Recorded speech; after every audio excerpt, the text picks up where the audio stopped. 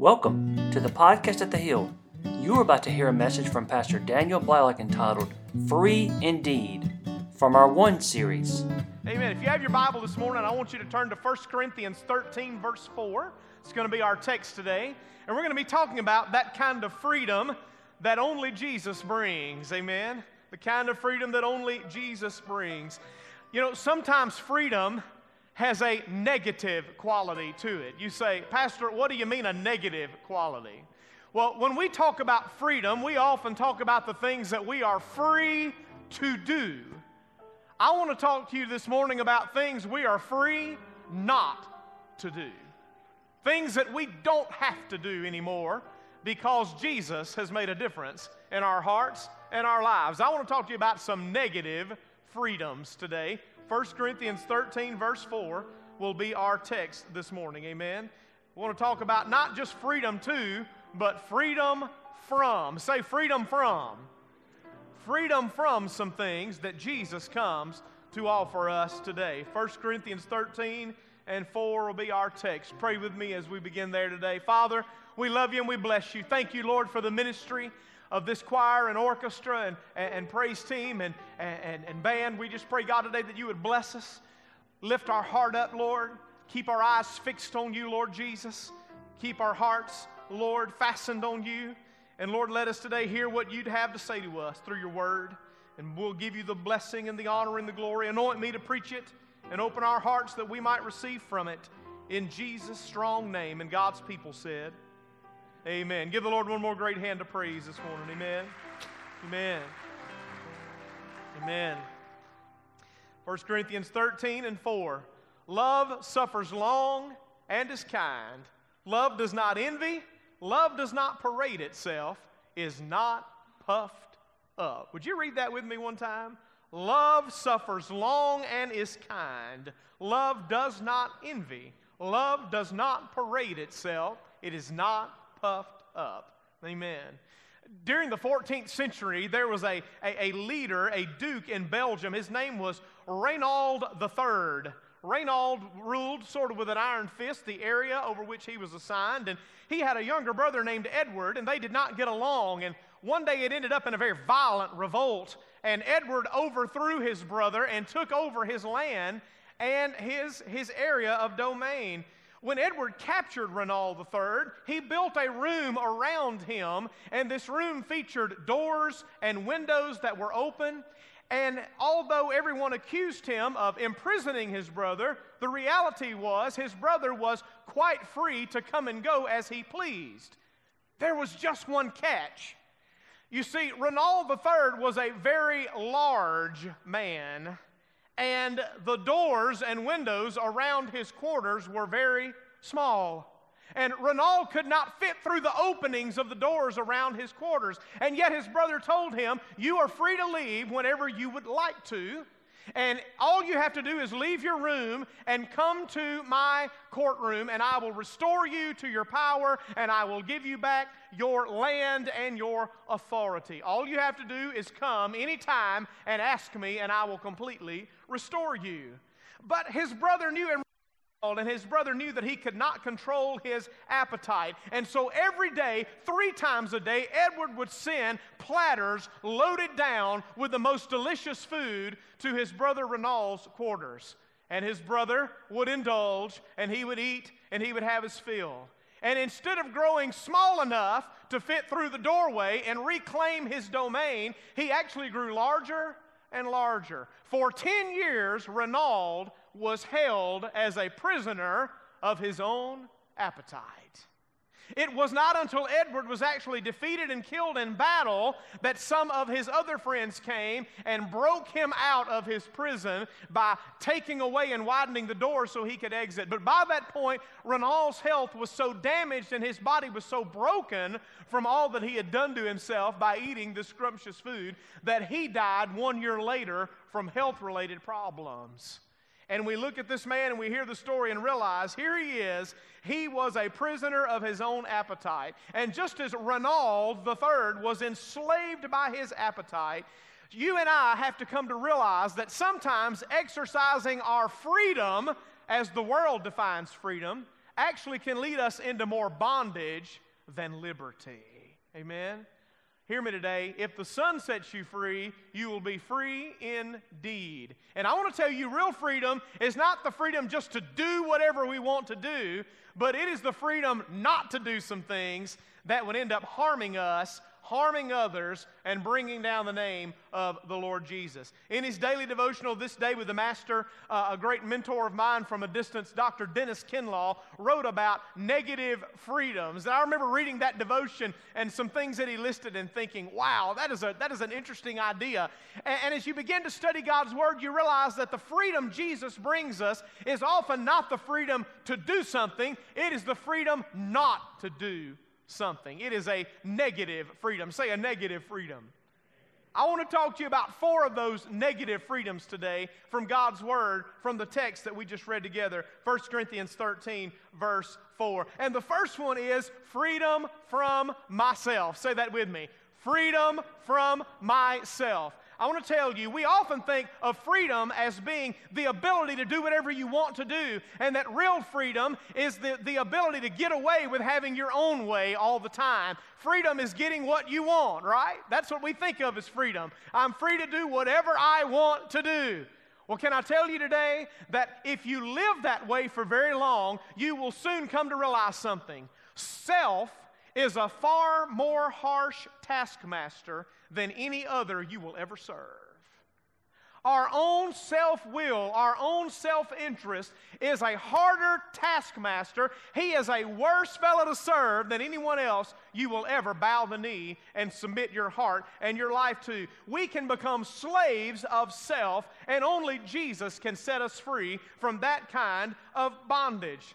Years ago, hoping to enter into the cattle industry, a family from New York bought some land out west, and they bought their first group of cattle, and they were getting ready to go out and start their new family business together. The problem was, what were they going to name their ranch? And so they decided, we're going to talk about it as a family, and we'll come to a decision. Well, one of their friends went to visit them one day and inquired about the name of the ranch, and the would-be rancher replied, well, I wanted to name it the Bar J. My wife wanted to name it the Susie Q. One of our sons wanted to name it the Flying W, and my other son wanted to name it the Lazy Y. And they said, well, what did you end up deciding on? He said, well, we just put them all together, and we're going to call the ranch the Bar J, Susie Q, Flying W, Lazy Y. And he said, well, how's it going? Where are all your cattle? And he said, well, none of them survived the branding.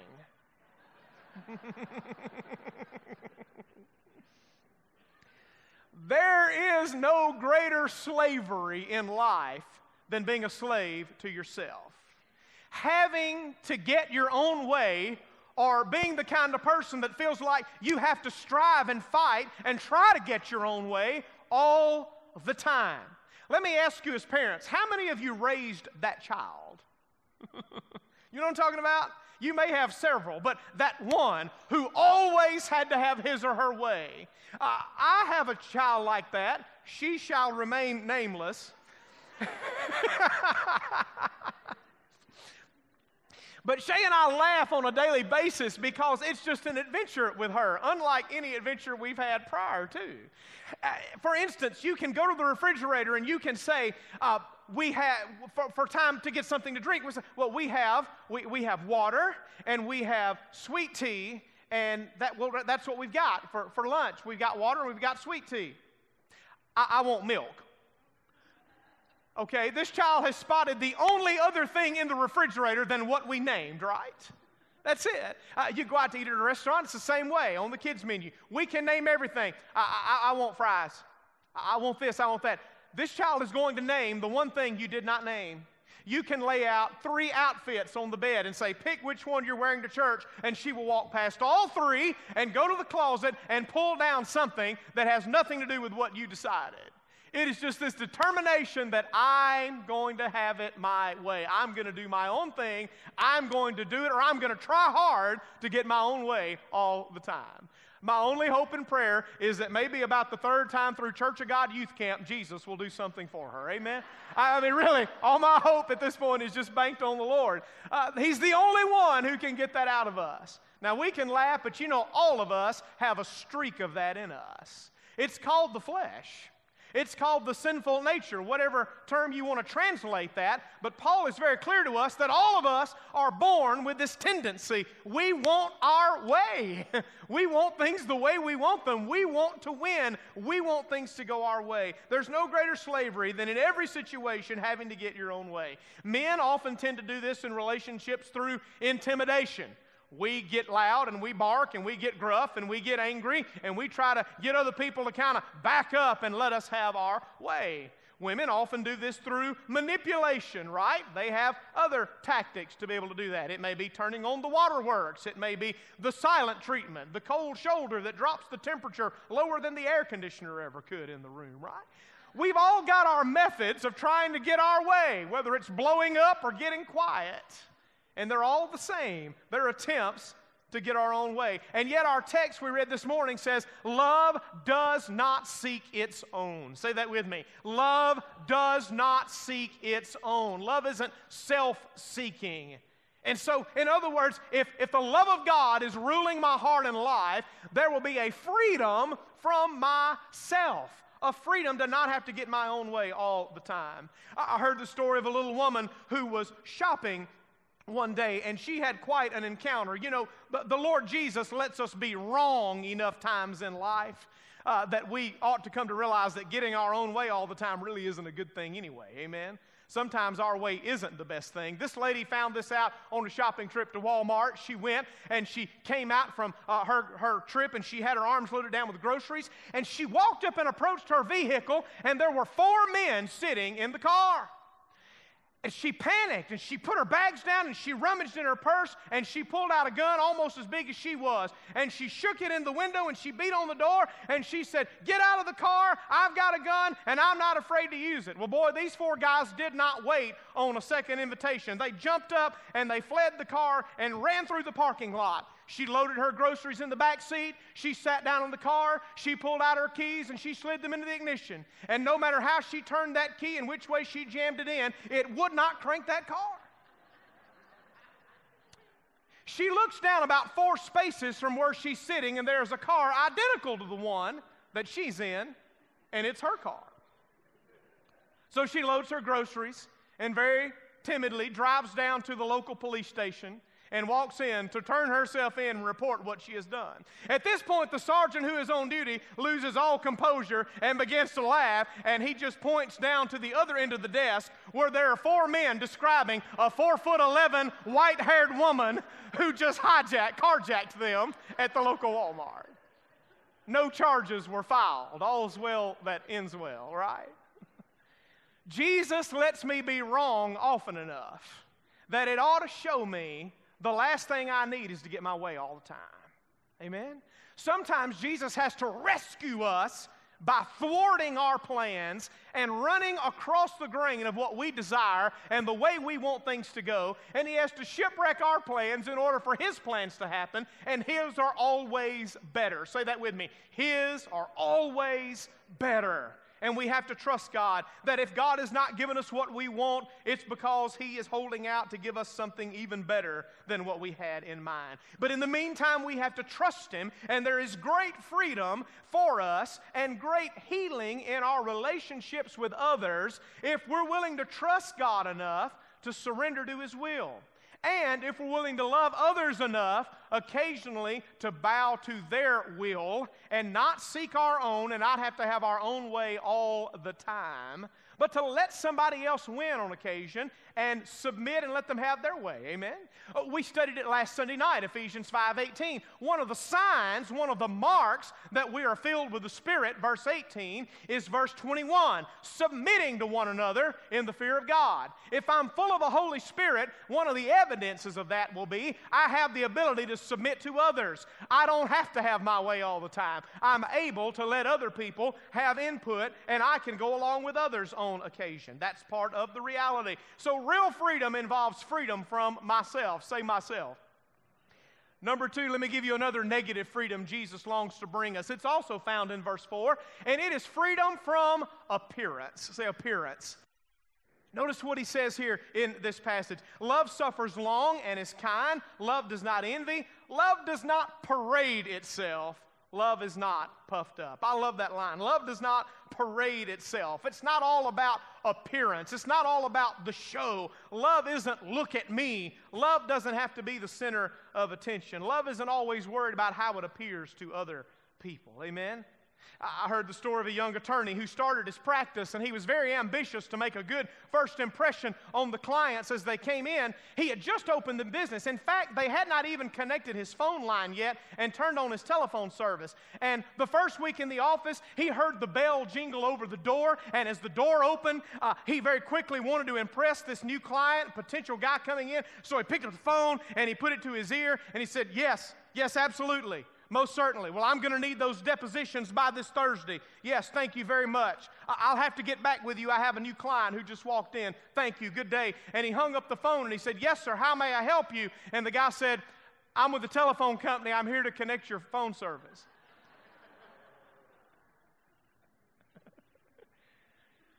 Sometimes we can be so worried about impressing other people, can't we? A little boy watched fascinated one night as his mother gently rubbed cold cream all over her face and said, Mommy, why are you rubbing that cold cream on your face? And she said, it's to make me beautiful. A few minutes later, he came back in to brush his teeth, and she was taking the cold cream off her face and said, what's wrong, Mommy? Did you give up?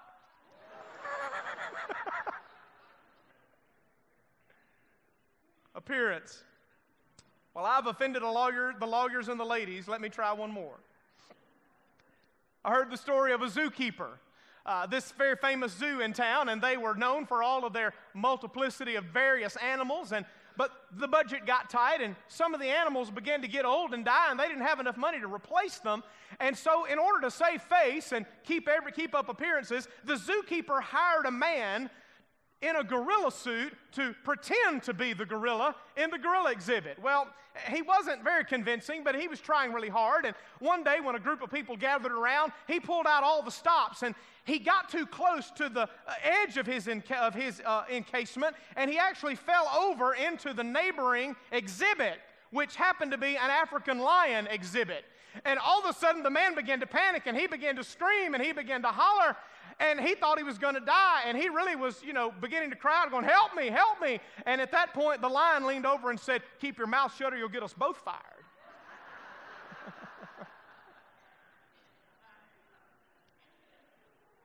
Appearances. Can I tell you, just like we can be a slave to having to get our own way all the time, we can be a slave to having to look good all the time. Amen? And part of it is physical, yes. We want to put our best foot forward, and I understand that. But, we can really carry the thing a little bit too far. Now, I'm all in favor of doing what we need to do to look good. Amen? As a friend of mine used to say, if the barn needs paint, then paint the barn. Amen? Glory to God. That's all right. But hear me.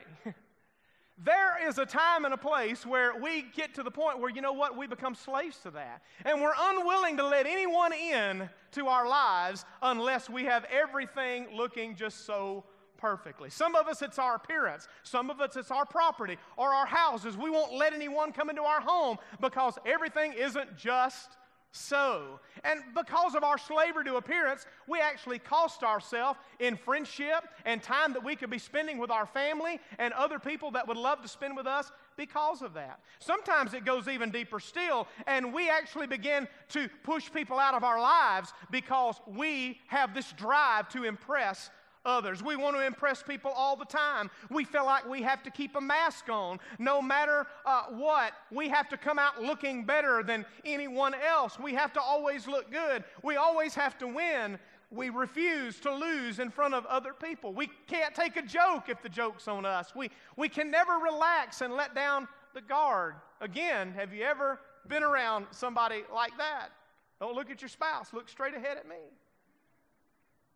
It's difficult to live with someone who is a captive to appearance. They have to keep appearances all the time.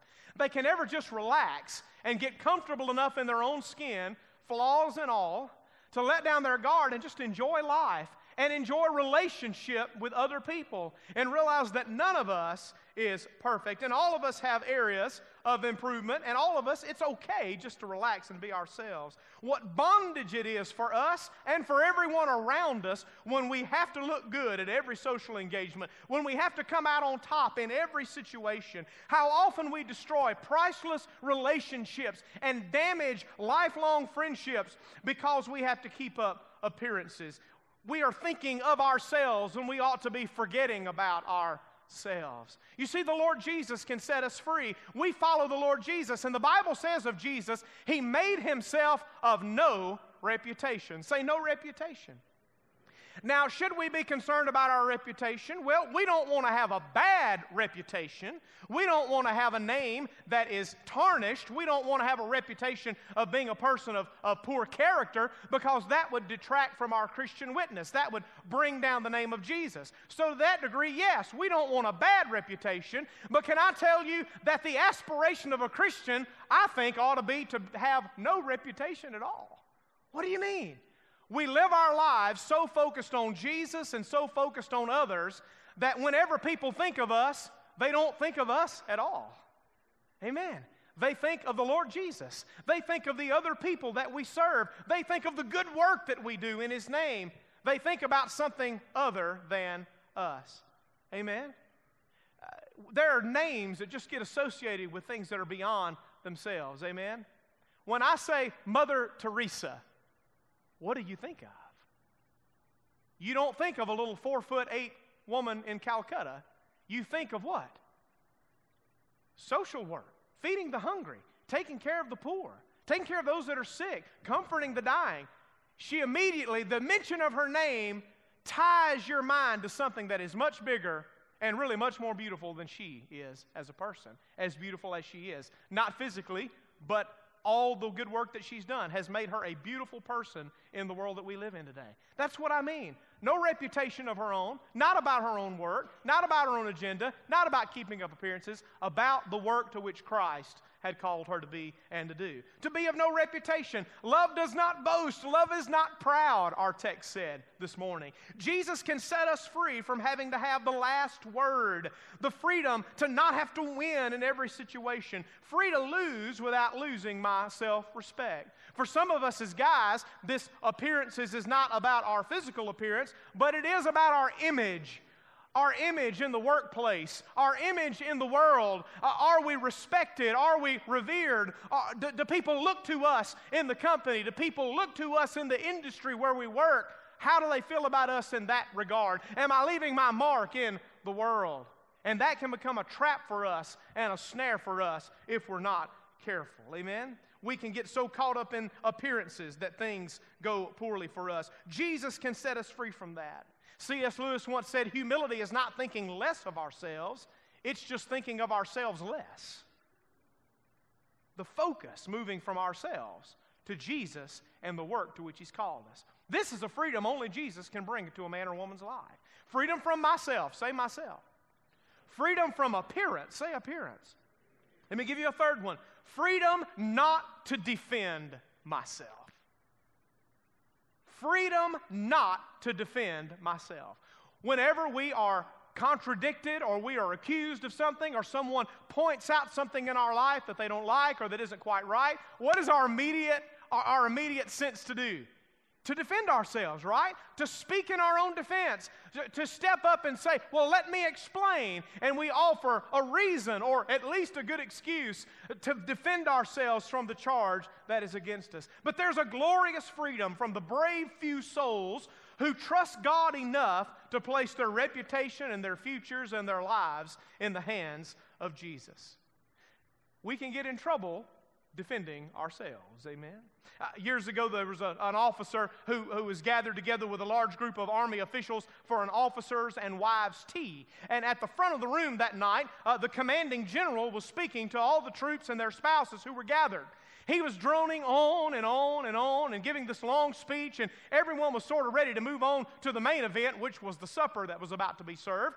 And one lieutenant came up and slid into a seat next to this lady, and he leaned over and said, "Can you believe this guy? I just can't believe how he's droning on. You know, I know him. He is an insufferable, ignorant blowhard. Do you know this guy?" And the lady turned red, and she looked over at him, and she said, "Do you know who I am? That man that you're talking about happens to be my husband." He turned white as a sheet, and he said, "Ma'am, do you know who I am?" And she said, "No, I don't have a clue who you are." He said, "Good," and got up and ran out of the room.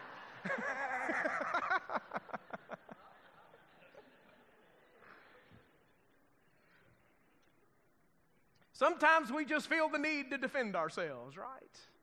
Have you ever been misunderstood? You ever been criticized? You ever been falsely accused? Have you ever been attacked? Have you ever done something that genuinely was wrong, but you didn't think it was that big of a deal, and have someone, just jump on top of the error and make a bigger deal out of it than was warranted, and really just added insult to injury and made you feel worse than you already felt?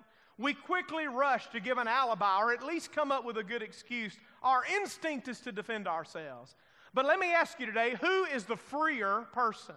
The person who rushes to the defense, or the person who is secure enough in their relationship with God to say, just because I failed doesn't mean that I'm a failure. And just because I made a mistake doesn't mean that I'm unworthy of God's love or the position to which He's called me in life or in ministry, and I'm willing to own what I did and move forward and keep plugging for His sake. Who's freer? I think the latter is freer. Free enough to stay quiet. During the Civil War, someone reported to Abraham Lincoln that Edwin Stanton, one of the president's cabinet members, had made a statement about him. And they said, "Mr. Lincoln, are you aware that in a recent dinner engagement, Mr. Stanton referred to you as a fool?"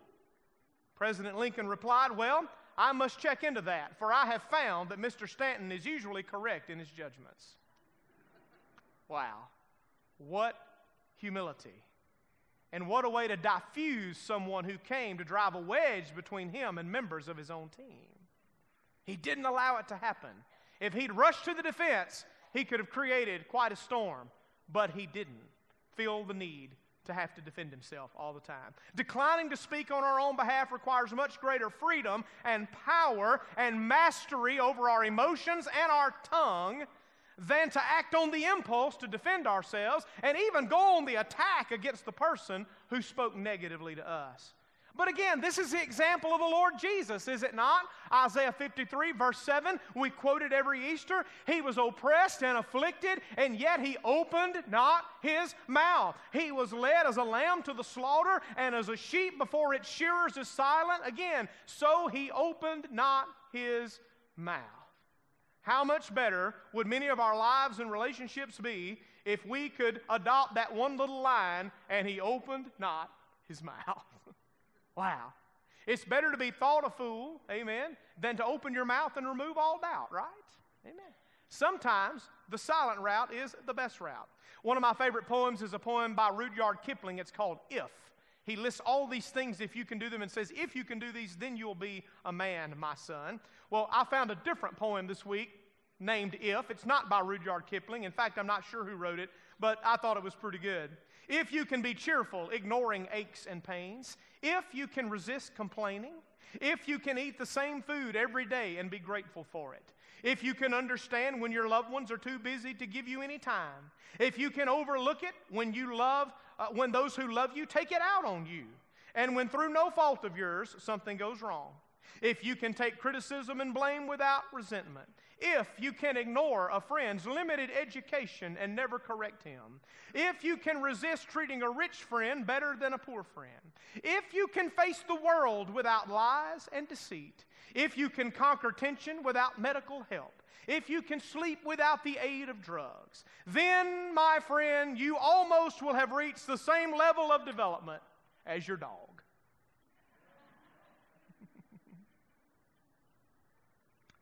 Isn't it amazing how much better life would be if we could let things roll off our back as easily as our dog does?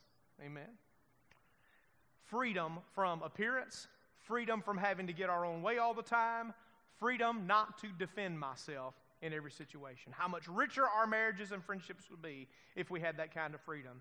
I think about Winston Churchill's famous phrase back during the war when he said, "We shall fight on the beaches, we shall fight on the landing grounds, we shall fight in the fields and in the streets, and we shall fight in the hills." And I thought, sounds like most family vacations, doesn't it?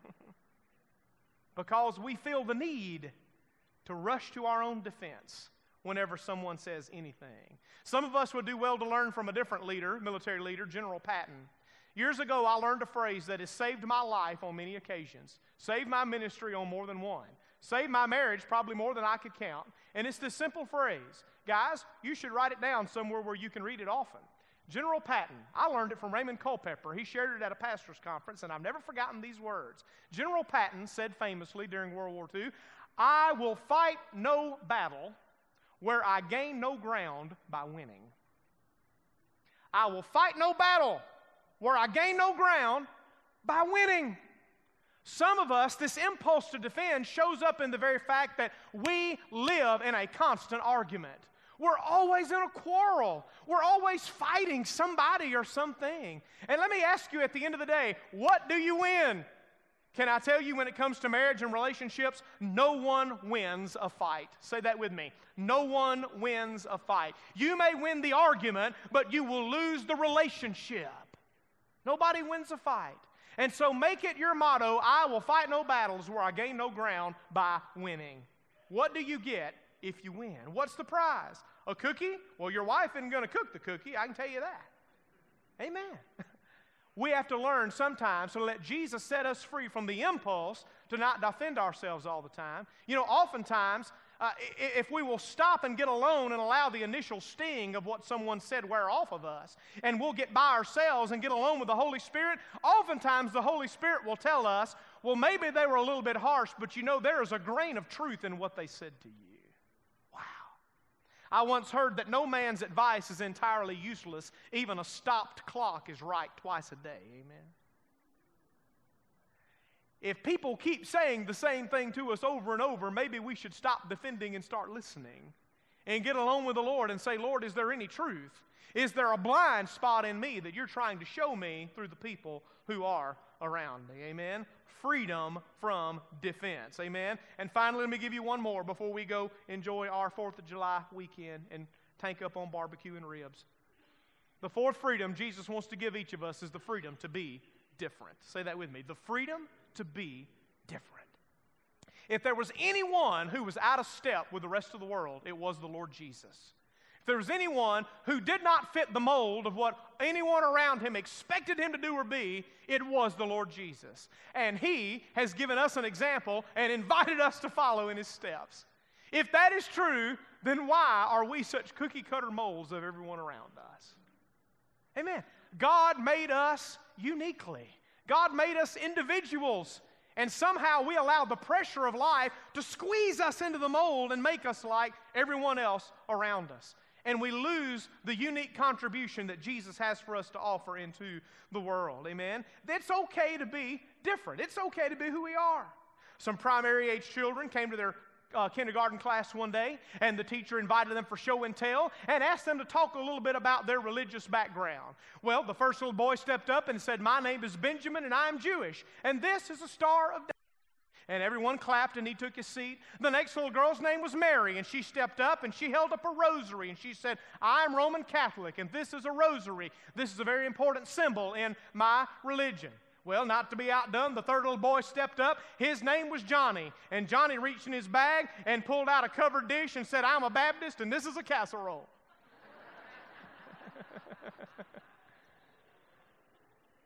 It's okay to be different, amen? Don't laugh too hard. The Church of God boy walked in with a bottle of oil and nobody knew what he was there for, right? Amen. Amen. It's okay to be different. It's okay to march to the beat of a different drummer.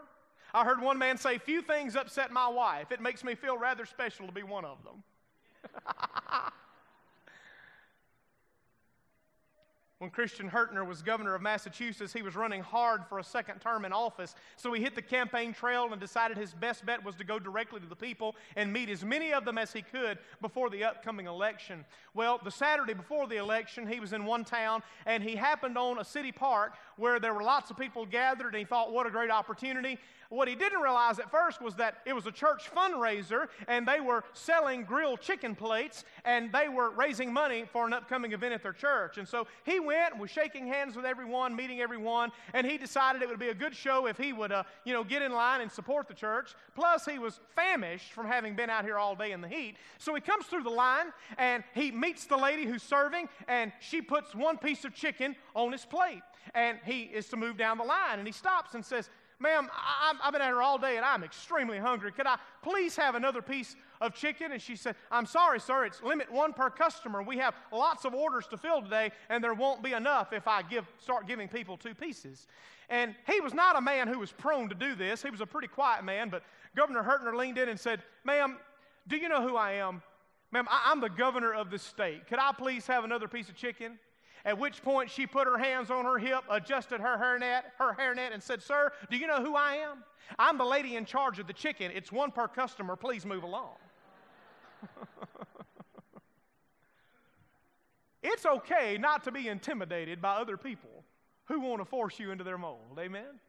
It's okay to have the freedom to be who God made us to be. I will never forget one time whenever I was driving home from preaching a revival. I was a young preacher. I was probably about 17 or 18 years old. And I pulled in. I can take you to the spot on the road where I was turning in. And I had preached that night, and I thought I'd done my best and everything. And, I remember turning in and I remember asking the Lord, Holy Spirit, how do you feel about the service tonight? How do you feel about my preaching tonight? And I will never forget what the Holy Spirit said to me. In that moment, it cut me to the core. And the Holy Spirit said, Daniel, I've already got a Rod Parsley. I would like a Daniel Blaylock if it's all the same to you.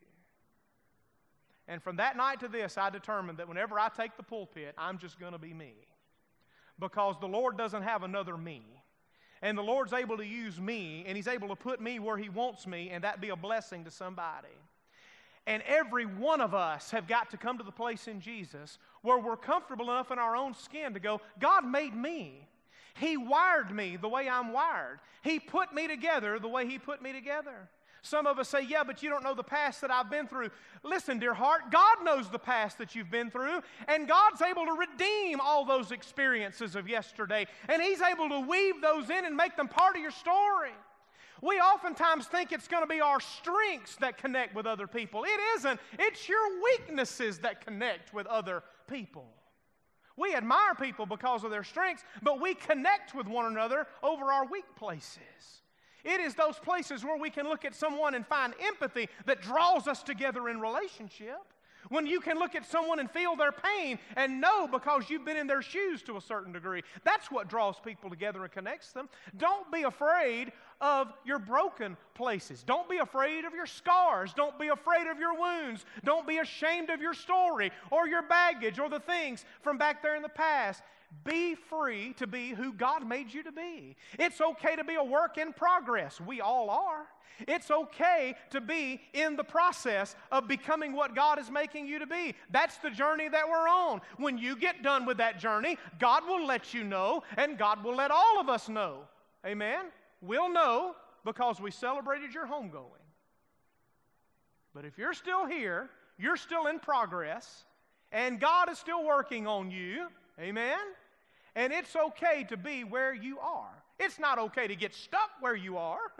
But it's okay to be moving and growing and progressing and be able to say, I'm not there yet. You know who else said that? St. Paul said that. I have not attained. I have not laid hold of it. I have not achieved. I have not grabbed hold of everything that God has for me to grab. But one thing I do, forgetting what is behind and pressing forward to the mark of the high call of God in Christ Jesus. I do that so that I may lay hold of that for which Christ Jesus laid hold of me. That's the pursuit. But it's okay in the meantime to be who we are. Amen? Have you ever known the bondage of being in a group and having to do something you didn't want to do because you were afraid of not pleasing the crowd? Like Peter, warming himself by the fire, and he denies that he knows the Lord because of his fear and because his courage fails in that moment. I'm reminded of the 3 Hebrew children in the Old Testament who took the opposite approach, right? And when everyone around them was bowing down to a false god, and when everyone else was listening to the world's song and singing the world's music and bowing down to the image, these 3 young men stood flat-footed and said, the God whom we serve is able to deliver us. And whether by life or death, He will deliver us. But even if He doesn't bring us through this alive, we still won't serve your God. We're going to keep our God. Wow. And it was not the way they blended in, it was the way they stood out that became their testimony. And that day, by the end of the day, there was the decree that there is no God but their God. It's okay to stand. It's okay to stand, to look the world in the face and to choose to do what is right regardless of the consequences. We can never be free until we're free enough to be different from the people around us and obey God and do what God has called us to do and to be ourselves. Amen? Amen. As I close today, I want to tell you, he that the Son sets free is free indeed. We really can live our lives free in Jesus. Pastor, how does that happen?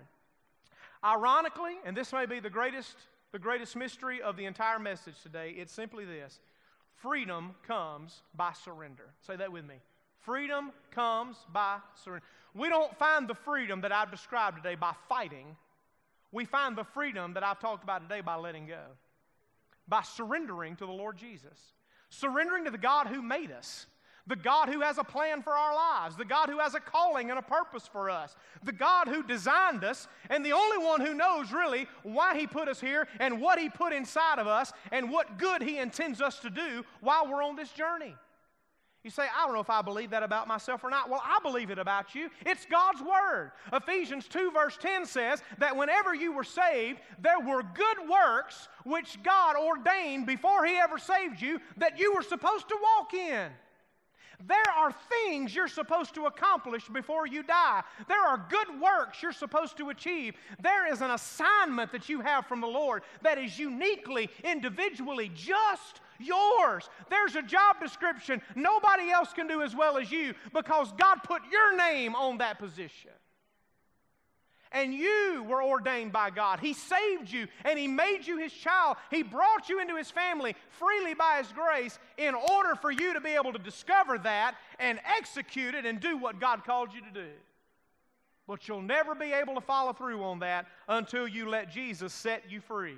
Free from self, from having to get my own way all the time, free enough to surrender to Jesus and say, I'm willing to do what you want me to do.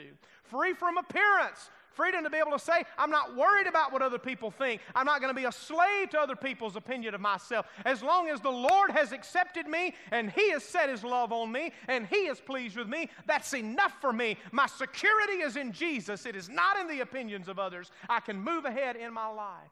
The freedom from appearance, the freedom to not have to defend myself. It doesn't matter if other people like or don't like, if they understand or misunderstand. At the end of the day, I'll not stand in front of a jury of my peers. I'll stand before the judgment seat of Christ, and I'll give an account to Him for the things done in the body, whether they be good or whether they be bad. 2 Corinthians 5 says. And finally, the freedom to be myself. The freedom to understand that I am who God made me to be, and I don't have to compare myself to anybody else because there isn't another version of me out there. Amen. You can be free in Jesus today. And I want to tell you, if you can allow Jesus to unlock your heart and set you free in these ways, you really will have a happy Independence Day. Amen. Amen. I want you to stand with me all over the house. As Chad plays for us for just a moment. I mentioned my dear friend Dr. Dennis Kinlaw a moment ago. He tells the story when he was in Bible college of God confronting him in his dorm room one night and saying, are you willing to let me take your life and spend it any way I please? And Dennis Kinlaw said, I replied, Lord, what are you going to do in my life? And the Lord responded, you don't trust me, do you, Dennis? He said, well, Lord, it's not that I don't trust you, but it would help me if you would tell me what you plan to do with my life. And the Lord said, no, I won't tell you. I'm not going to give you a map, Dennis, of the next 30 years, 40 years of your life. I'm not going to do it. I'm asking you to surrender to me. I'm asking you to trust me. And if you'll do that, moment by moment, step by step, hand in hand, we will walk into the future that I have for you. But that's the only way that I'll do it. I'm asking you now to make a full surrender of your heart to me. He said, I knew I would never enjoy full freedom until I could look God in the face and say, God, you can do what you want with me. So he said, so I tried to look Him in the face and give myself to Him fully. What is that on the corner of your life? God asked. And Dennis said, Lord, that's my thumb. Can't I leave at least one finger on my life? And he said, no, Dennis, not even one finger. I want you to make a complete surrender to me. He said, and I tried to remove that one finger from my life as hard as I could, and I couldn't get that one thumb to come off. And I finally looked up at the Lord and said, Lord, can you take that thumb off my life? And he said, if you let me crack it hard enough and long enough, yes, I can. He said, then Lord, get to cracking. He said, in the next moment, I found myself not kneeling, but flat on my face before the Lord. And the Lord had begun the work in me of setting me free. In the Church of God, we call that a moment of sanctifying grace. You say, no, wait a minute, Pastor, I believe you're sanctified as a process all the way through life. Yes. But you're saying that it's a moment. Yes. Well, don't those two things contradict each other? No, not at all. Sanctification is not the moment when all my issues get dealt with. That's a process. That's going to take the rest of your life. Sanctification is the moment when by the power of the Holy Spirit, God enables me to look up at Him and say, Lord, if you will give me the grace, I won't fight you about anything anymore. I won't make excuses for anything you show me about myself. I won't argue with you. I won't resist you about your plans or your purposes. I surrender my life to you. I don't even know all that that's going to mean, but I know that you will unpack the bag for me as we go on the journey together. So is sanctification a moment? Yes, it's a moment that you surrender. Is it a process? Yes. The rest of your life, God will be filling in the list going, you know that when you surrendered to me, did you mean this? Yes, Lord, I meant that. You can have that too. And then 2 years later, well, did you mean this? Yes, Lord. Yes, Lord, I meant that too. Is it a process? You better believe it is. But the process begins with a moment of us coming clean before God and saying, I surrender to you. I give my heart fully. Pastor, doesn't it happen when we get saved? I don't think it does. Most of us don't know enough about how broken and messed up we are when we get saved. I had to be a Christian a good little while before I realized just how deep the stain went in my own heart. How broken I really was. And there comes another moment for most of us, beyond our conversion, where the Holy Spirit taps us on the shoulder and says, everything? Yes or no? Now I want to ask you today 2 questions. Have you been set free from sin? Number 1, are you saved? Has God forgiven your sin and made you a new person? And if not, I wish you'd come and pray to receive Jesus today. But if He has, I've got a second question for you. Have you been set free from self? Do you enjoy the kind of freedom I preached about this morning? Freedom to relax in the arms of God and know that He's got you and that your security is in Him. And you can trust Him with anything. From the deepest part of your heart to the farthest moment of your future. Can you trust Him? Pray with me. Father, in Jesus' name, I pray today, if there's one in this room who is not right with you, that today would be the day whenever they trust Jesus and open their heart and for the very first time invite Him in and meet Him as Lord and Savior. And Lord, I pray today if there's a Christian in this room today who says, Pastor, I'm a believer and I've walked with the Lord for some time, but you know what? I don't enjoy the kind of freedom you've talked about today. I'm loaded down with fear and anxiety, and I live my life a slave to having my own way and worrying about what other people think about me, and I just don't ever seem to walk in that kind of freedom where I just rest in the acceptance of Jesus, and I'm trusting Him to call the shots in my life, and I'm allowing Him to gently point out the things in my heart that need to be changed and the areas I need to grow in, and I don't feel like I have to justify or defend or argue when He does that to me. Even when someone else lovingly points that out to me. Pastor, the Lord has freed my heart, and I can trust Him. If you're not there today, I wish today you would begin the journey of saying, Lord Jesus, with all the grace you give me, I'm going to surrender everything to you. Will you pray that prayer? Lord, in Jesus' name, will you open the hearts of your people? Will you move and touch them? Will you draw them today into a deeper surrender so that they might know a fuller freedom after this morning? In Jesus' name, amen. Chad, can we sing a chorus? I surrender all. Let's sing that today. The altar's open if you need to come. If not, the song will be our prayer before we go. Lift your heart up to the Lord today. Let's sing to Him today. Thank you for listening to our podcast, Up the Hill. We pray that you were blessed by this message.